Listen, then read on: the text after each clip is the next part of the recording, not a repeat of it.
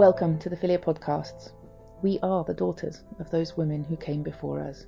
It is our absolute honour to have met so many incredible women fighting for the liberation of us all. Our role at Philia is to amplify the voices of those women via the Philia Conference and these podcasts. Please take from them what you can. In sisterhood and in solidarity, the Philia team. So it's Sally Jackson, volunteer at Philia, and I'm really pleased today to be joined by Sasha Rakoff from No Buying It. Hi, Sasha. Hi there, lovely to join you. Likewise. Now, we've worked and been really pleased that No Buying It's been able to come, I think, probably every time now to the Philia conference in some way or other. So it's always great to have you on board. But I wondered if perhaps you could go back to basics and just tell us a little bit about how No Buying It came about and what the aims are. Yeah, so it was set up at the beginning of 2016 to challenge sexual exploitation, particularly the porn and sex industry, and then normalising things like lap dancing, page 3, sexist ads. Perhaps our biggest success was about a year ago now, when we spearheaded a legal challenge with loads of other groups and individuals, MPs, former lap dancers actually too. So we spearheaded a legal challenge against one council, that's Sheffield City Council, for breaching equality law because of its very pro-strip industry stance. And we won. I mean, they conceded in court that they had failed dismally to apply equality law. So now that was 9 months ago. They were supposed to totally redraft their licensing policy for strip clubs, which has never happened. So that's kind of the backstory to what we're about to talk about. And it's interesting, isn't it? Because, you know, the equality law is a good piece of legislation, but it is very much about actually how it's applied, isn't it, that makes the difference, or, you know, as you were saying in this case, doesn't make a difference. It's also about being able to use it at all, because the only way we can do it is either you crowdfund, and to pay properly for legal fees, you're talking £50,000 to £100,000, or you have to ask some poor unemployed person on benefits to be a legal aid claimant, because pressure groups we cannot as human rights groups, we're not entitled to legal aid, so we cannot use equality law basically. That's the situation we're in. So those organisations that are representing some of the groups that the equality law may have most impact on aren't actually able to use it. No, we can't use it. No. Crazy. So applying equality law is almost an act of exploitation, because it has to rely on somebody who's been horrifically affected by a situation, is probably on benefits and in crisis themselves. It's ridiculous, isn't it? It certainly is, and also, of course, then the impact of having to take that on in that crisis situation is just another trauma for that individual to have to experience. It's unforgivable, really. It's unforgivable. So, as you mentioned, this, you know, although that was a really positive win, in actual fact, it didn't sort of really change much as far as Sheffield was concerned. So, what sort of happened next? Well, nothing was happening next.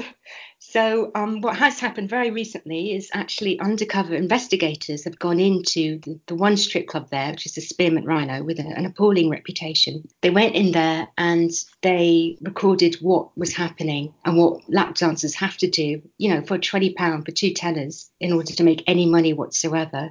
And they found that the only rule in these strip clubs is you can get as close as you like, just don't touch. And what they found is there was huge amounts of sexual contact by every single dancer. This included them masturbating each other, masturbating the men. It kind of culminated in basically lesbian sex that you paid £160 for, I think. So this is basically what women are having to do in a strip club to make any money whatsoever, because they have to pay to work in these places. And then they have to give a portion of the takings back to the club. They're often fined. These can be fines of £300. They have to buy expensive stripper clothes, and then they have to pay to getting home in the early hours of the morning, cabs and so on. So this is what women are having to do to even make a penny to work in a strip club. And of course, I suppose the argument that they might say is that, you know, women are choosing to do that. But from what you're saying, actually, if you were working in a club and you wanted to make some money, basically that's the only way it's going to happen, because if other dancers are doing that, it kind of forces everyone into that same sort of scenario as in what's on offer in that club.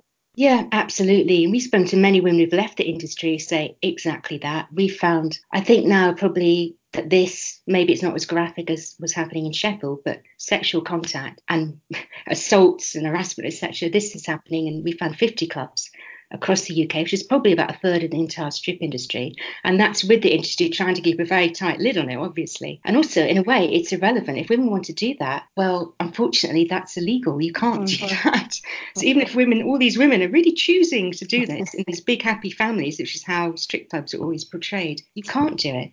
And we're talking about women that perhaps have started working within the strip club because either, just genuinely the levels of austerity that women are experiencing at the moment, single parents, students perhaps who are thinking about how they're going to pay off their student loan. And this sort of work is often promoted actually as kind of easy money that, all you have to do is dance, which you might enjoy doing anyway. And it's, as you say, the kind of like safe family environment and everyone will be looked after. And so this undercover work has really exposed the harsh reality of real life in these clubs.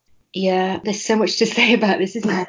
Certainly, there's been quite a lot of research, but it's all done by very pro-sex industry researchers. And even they have shown that approximately a third of women in strip clubs are students. So obviously, they're concerned about student loans, which are at horrific levels. They've also found that approximately a third in America, a third of women working in the strip industry are in abusive relationships. Every single woman we've spoken to, dozens now, who've spoken to us, they've reported to the press, they've written books about the strip industry. They've talked about how the vast majority, like 80-90% of women in it, have come from abusive backgrounds of some sort. So it's not just about financial exploitation, it's emotional exploitation. These people are very vulnerable financially and emotionally, who are then being sold this lie about how it's, oh, you waft around a pole with some clothes on and men chuck thousands of pounds at you. I had no idea that you're just then almost reenacting the abuse that you might already have experienced. So nothing is worth that, especially when you consider that apparently 50% of student loans never even have to be paid back. So you've gone through all that, yet more emotional abuse for yourself when you maybe didn't even need to. On top of that, as you said, the only way you can make good money is by breaking the rules, often to quite an extreme extent. Again, the pro-strip industry academics have found that 70% of lap dancers say that they leave a shift. At the end of it, they've not actually made any money. So it's not this great industry where you're making lots of money. Everything about it is a lie that people have been told, basically. It's exploitation upon exploitation, isn't it? Because as you say that, actually it may be a partner that's persuaded somebody to be working in the club in any case. And then if they're not making that money, there may be ramifications for them when they go home if the money's not being brought in. Absolutely. That is the ultimate exploitation of the gig economy and 0 hours, austerity. I mean, this is the ultimate expression of what happens every time there's hard times. You see an explosion in the sex industry. So one hand we're told it's all choice. The other hand, women are going into it because they're worried about poverty or they're in poverty. So, you can't have it both ways. Either it's this wonderful choice or it isn't. No, absolutely. I mean, it's interesting, isn't it, that if women aren't experiencing poverty, it's not a choice in inverted commas that they would wish to make. It wouldn't make otherwise, that's for sure. No. What's really helpful then, because of this undercover work, is there's some really clear, you would say, non-refutable evidence that this is what's happening within the clubs. What do we do with that now? And what's the next step? Well, we got a petition. Hopefully you can put a link to it up. For sure. It's kind of at all levels. Obviously, we want this club shut down, but just as importantly, these women need to be supported financially, emotionally, just gaps in your CV, because, you can't put lap dance in your CV. It's perfectly okay for men to brag about going to strip clubs. But the women they're going to see, you can't own up to that. So absolutely, there must be proper support for these women in this club and in every other club. So we're calling for people to ask their MPs to lobby to get the law changed. So lap dancing is no longer seen as acceptable. It's been banned in Iceland, which is one of the countries with the best records for equality and women's rights on the planet. We're calling for, in the meantime, the Home Office to issue new guidance to councils over the fact that you cannot regulate this industry. I mean, in Sheffield, for instance, like in all these other clubs, they have these secret spot checks, 3 or 4 times a year that always come out perfectly clean. Their CCTV is always perfectly clean. Nothing dodgy is going on. So obviously, this industry is finding all sorts of ways to get around any kind of regulation that councils think they're putting in place. Just general awareness. People need to know what this industry is and how exploitative it is. So for women listening to this, would it be, I suppose, is how do you know if there's a lap dancing or strip club in your area? And then who is it? Would it be your MP, the police, the council? Who are the best people to speak to about it? Yeah, to start off with, you can very easily often find out about strip clubs locally by searching. I'm just Googling it. Contact us. We're here to help. We're linked up with all sorts. Oh, I should have also mentioned, of course, that this has not been just us by a long shot. I mean, it's been years of campaigning in Sheffield, for instance, and we're linked up with amazing groups there. Women's Equality Party in Sheffield, Zero Option, who actually, there have been 2 court cases against the council on this issue. And Zero Option were behind the first one. 1 Billion Rising in Sheffield, Sammy Woodhouse, of course, who, is this, icon, feminist icon. Absolutely. Who blew the lid on the Rotherham child abuse that she was groomed in, and she worked in this club for years. So yes, there's lots of local activists around as well, but contact us as a first step if you're worried about strip clubs, and we can try and sort you out, hook you up with local people and do something about it. Fantastic. And I know the information that you send out is so helpful, because it can be quite daunting to think, okay, actually I'm going to make a complaint or a representation to my council when you're not quite sure how the licensing works, who you should be talking to, what are the main points to say, but you provide some really great advice about how to put that together. You're very kind, and it is daunting, especially when most of the time they don't listen to a word, and actually you probably know more than the councillors do, even the licensing experts. I mean, half the policies are illegal, and we've been telling councils this and they just ignore it, which means these clubs come up for relicensing every single year. So if they've got an illegal policy, every licensing decision made under it is also unlawful. So we tell the councils this for years and they don't listen. So, the whole thing is an absolute mess. It needs a total shake-up. It strikes me there's not enough outrage about this, is there? It's an industry that is making so much money off the backs of some of the most vulnerable women. Yeah. As you say, going against legislation, guidelines and etc. as a means to do that. And yet it just carries on and carries on. Where's the outrage to stop this? Yeah, I think they've done a great sell of it, really, just as the porn industry has, no matter how incredibly abusive porn now is. So every time, and the media really hasn't helped, because every time there's an article about it, or TV piece, or documentary, or the BBC News, you just see these women wafting around poles with clothes on and high heels, looking like they're having a great time. It's just been this soft sell of it.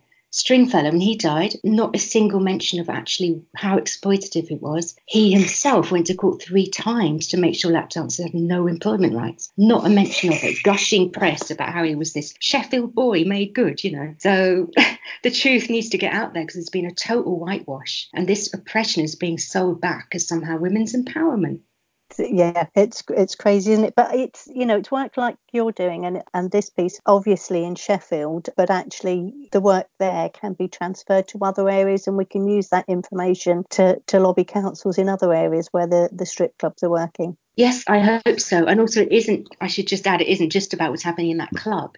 Many clubs, I don't know about Sheffield, but in many, many clubs, probably especially in London, you have pimps either inside or literally lined up outside to take the men all to the nearby brothels. So often the lap dancers also work. Hand in hand with that is the drugs in the clubs and outside of them, the drug dealing. They even spike customers' drinks. Spearmint Rhino, the chain in Sheffield, is renowned for doing that. So, and money laundering and tax evasion, I should imagine. I mean, Spearmint Rhino apparently is operating a £2 million loss. I don't know what other business model, what business does that? So it's all about this whole raft of criminality that these strip clubs are intimately linked to, and are feeding. For me as well, there's an issue around just more generally women's safety. I mean, I personally have had, been making my way home late in the evening, and that route has taken me past strip clubs. And it's not a nice environment when that's, you just have to, even if you're not involved in the club itself, but you're just a passerby as a woman out at night. That also is a breach of equality law. It's restricting our freedom to movement, actually. And that can be argued as well. But, that's way over the head of councillors. If anyone out there on benefits who's furious about this and feel they want to help us take a court case just as well, this is a key thing, please just drop us a line, because we're ready to go, I can tell you. Look out for the Times tomorrow, page 11, apparently. Page 11, the Sunday Times. Oh, God, and there's something happens with Brexit, So what's the best way to get in contact with you, Sasha, if people want to find out more? There's a website and the email address. Perhaps you could put that up. Yeah, absolutely. Yeah, just drop us a line. Have a chat. Smash the patriarchy. Absolutely, that sounds like a good way to go ahead. As always, Sasha, it's a delight to speak to you. Yeah, you too. You too. Thank you so much for the work you're doing, because it's Oh, really making a difference. And if we can help in some way, obviously Filia is delighted to do that. Oh, thank you. You do already. You highlight this at every event you hold, and the events are amazing. Although I'm in tears most of the time because you're hearing about all these awful things that have happened to these amazing women. But yeah, it's an incredible event. So, but also all the kick-ass feminists that are doing something about it. We try, don't we? All of it. Okay, well, thank you so much, and we look forward to hearing more from you, Sasha. Do take care. Bye. Bye-bye.